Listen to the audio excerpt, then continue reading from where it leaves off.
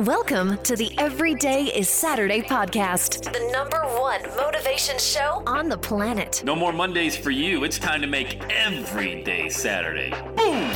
This is the podcast where we help you to accept who you are, not where you are. On the roller coaster of life, you know we only sit in the front seat, champion. So make sure you are fastened and tight. Let's go! Tired of feeling run down all the time during the week? We can help you make every day feel like it's a Saturday. Let's go. Pack your bags. It's time to leave Averageville. Introducing the man who thinks abnormal stands for above normal. When you're on fire, people will travel from miles around to watch you burn, baby. We are fired up. The host of the Everyday is Saturday show, Sam Crowley. Hello, champion, and welcome back to the Everyday is Saturday podcast. Let's dive right in. August 17th. August 17th. A very, very special day in our family. Let me take it back 9 years ago to August 17th. It was a Sunday morning, and I was going through the Dunkin' Donuts drive-thru. I know that's a shocker. And I get a text message from my wife. It's 8:30 in the morning, and she said, baby in distress, we are delivering at 10 a.m. Now, those of you who haven't been following the show that long, my wife was expecting in the summer of 2014. Complications started arising right around, actually, my birthday. I remember we went to dinner for my birthday, June 29th, and she just, it started heading south. It just did. We had a summer home in the Buffalo, New York area, packed everybody, our older three kids, packed them up in the Crowley Mobile, drove back to Ohio the next day, and my wife was on bed rest that summer. And what was happening is basically losing the baby. Like, we were in labor and delivery at least 3 times that summer. And we were at the doctor's, it felt like, every week. I mean, it was the most stressful time ever, especially, obviously, for my wife. So we have 3 older daughters at the time. They were 13, 9, and 8 at the time. And our daughter Laura was turning 10 2 days later. On August 12th. So on August 17th, my wife was admitted in the hospital a week prior to that on August 10th. So she was in the hospital August 10th. They didn't know she's going to be in the hospital for 3 months, 4 months. I mean, the baby's due date wasn't until December, and it's only the beginning of August. So she had been in the hospital for a week. I'd been home taking care of the kids. And then she sends me that text on a Sunday morning. So I rush home, go to my neighbor, say, hey, can you watch the kids? I got to get down to UC Medical Center, which is where she was at the time. And that was it. C-section, delivered our daughter Susan at 1 pound, 24-weeker. And the doctor said, hey, stick around. You know, she's probably not going to make it through the night. Might last a couple hours. I don't know. Prior to that, they had given us the whole laundry list of everything that can go wrong with a 24-weeker. 85% chance of a profound neurological disorder, cerebral palsy, things like that. I was just in a daze. I mean, we were just getting that list given to us. I'm like, he goes, I hate to be Dr. Doom and Gloom, but I really got to go over this with you because, 24 weeks, it ain't looking good.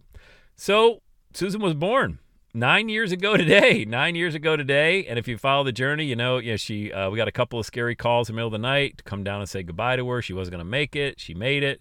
She had 6 different brain bleeds. She had a trach, ventilator for a few years. She came home after 221 days in a hospital, Children's Hospital. And, we sent our home up as a hospital and just took care of her. But August 17th was the day she was born, and this morning was her first day of school in the 3rd grade.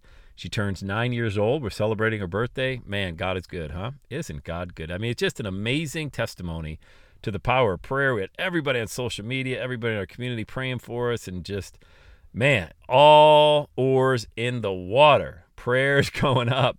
And then, oh, by the way, like I said, we already had 3 children, so they were in school throughout that entire ordeal. So you're talking about coming home, do homework, gives baths, go to different activities, lacrosse, and whatever they had going on. I don't even, it was all the days, man. I don't even remember 2014. Or 2015, and I barely remember 2016 because she came home, like I said, she had a trach, we had a ventilator in the house, and we had alarms going off all the time and just noise everywhere, but we made it through. Most importantly, Susan made it through, and this kid is a straight A student and thriving, the happiest kid you'll ever meet. So a lot of lessons learned in this journey, way too many for this short podcast, but the power of faith to hand everything over to God, because I remember driving up I-71 after Angela delivered Susan. I got to now go home and explain to my kids, hey, you got a baby sister. When can we see her? 9 months from now, maybe, after she gets out of the hospital, because they wouldn't allow anybody but the mother and the father in the NICU, which she was in forever and ever and ever, micro preemie. And, it was crazy. So what about the business part? How do you get the bills paid? That's wild. Just like I'm podcasting right now in my car. I podcasted from my car at Children's Hospital all the time. Brought my laptop into the NICU. Look, bills got to get paid. The mortgage company doesn't care what you're going through. The auto loans don't care. Credit card, they don't care. Nobody cares. It's like, hey, pay your bills, or we're going to take the house or take the cars, or, take away your credit cards. But you can get on the phone with somebody if you want to. Maybe you get a sympathetic ear, but I just put my head down and kept pumping out the content, kept pumping out the podcast. I remember I flew to London to speak on Thanksgiving of that year, at the end of November of 2014. Spoke at a couple other places, I think Palm Springs and Orlando. I believe I was in those areas. Anyway, I was still going away to speak because, like I said, somebody has to be the breadwinner. My wife is an absolute saint, taking care of the entire family back home. But these were in and out day trips. I mean, arrive the night before, speak, come back. And, man, it's just wild. I remember when I was in Orlando, it was a couple of weeks before Christmas, probably 3 weeks before Christmas of that year, 2014. And my wife said they're going to trach Susan. And I was just getting ready to go on stage. And I was like, got the text message, which I should have never looked at because I had the absolute worst speaking, I don't want to call it performance, but just, I sell from stage. So there was probably 500-600 people in the room and hardly sold anything. I was just dead. I couldn't believe that 5 minutes before I go on stage, I get that text message. I read it. Then I started thinking, what's it going to look like with a trach in her throat? My God. I had zero experience with that. I've never seen anybody with a trach, in person. I have no idea. And then my wife sent me a photo of it later, and I just bawled. I remember I was in the bar, drinking a bourbon by myself in Orlando after I spoke, wanted to be anywhere but away from home. And I'm looking at these photos of this inflated face because her face was so swollen from the procedure, and she had this tube now going in her throat. Man, it just gutted me. I mean, gutted me. And I didn't know what was waiting for me when I got home, how I was going to I remember I got off the plane in Cincinnati, drove to Children's Hospital, sat by her bed and just stared at her, and I couldn't believe what I was seeing. This beautiful baby now has a hole in her throat. She's got tubes going in, tubes everywhere. She had a G tube and all of that. And so August 17th of every year, man, I look back at that day and think, how in the hell did we make it through that? I mean, really, it was just so much giving everything to God. Oh, this is what I was going to say. So on the 10th of August, a week before Susan was born, that was the night that Angela got admitted to the hospital. And I remember driving up I-71 saying, I got nothing for you, God. I got nothing. I mean, I can't, I don't even know how to get through this. I don't even know how to get through till tomorrow, And I just gave it all to him. I was like, this is yours, man. I got nothing. And, there's some real power in that, because I know there's people who listen to this podcast that don't believe in God, okay? But I do. And the reason I do is for circumstances like that, because I can't control.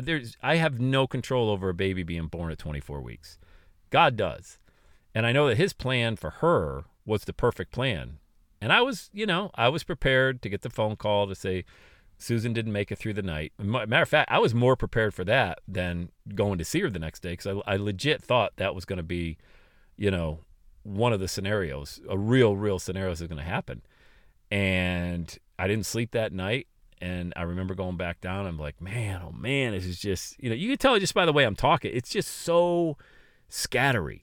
I remember, it's so vivid in my mind, but so many emotions flood through when you go through something like that you're all over the place with it. I could tell you stories about going down there and just sitting and staring at her when, they tried to get her to breathe and she couldn't breathe and they had to put the oxygen back on. I mean, it's just nuts, man. It's like a big emotional roller coaster. But few things business-wise. Thank God I had this podcast. Thank God I had an active list of clients. Thank God I had the ability to speak. Like there was a stage waiting for me someplace to travel to. And thank God I took a risk back in, 10 years before that and quit my job. Because can you imagine asking your boss for 9 months off so you could be with your child every day at the NICU? That ain't going to happen, I can't blame corporate America for that. They need you producing. That's why they pay you. So I really was grateful that I didn't have a job, that I was completely free. My wife and I would drop the kids off at school, 8 in the morning, drive down to Children's, stay with Susan all morning till 1:30 in the afternoon, drive back home, pick the kids up at school, come home, dinner, baths, homework, sports, all that stuff, wake up the next morning and do it again. And it wasn't exhausting.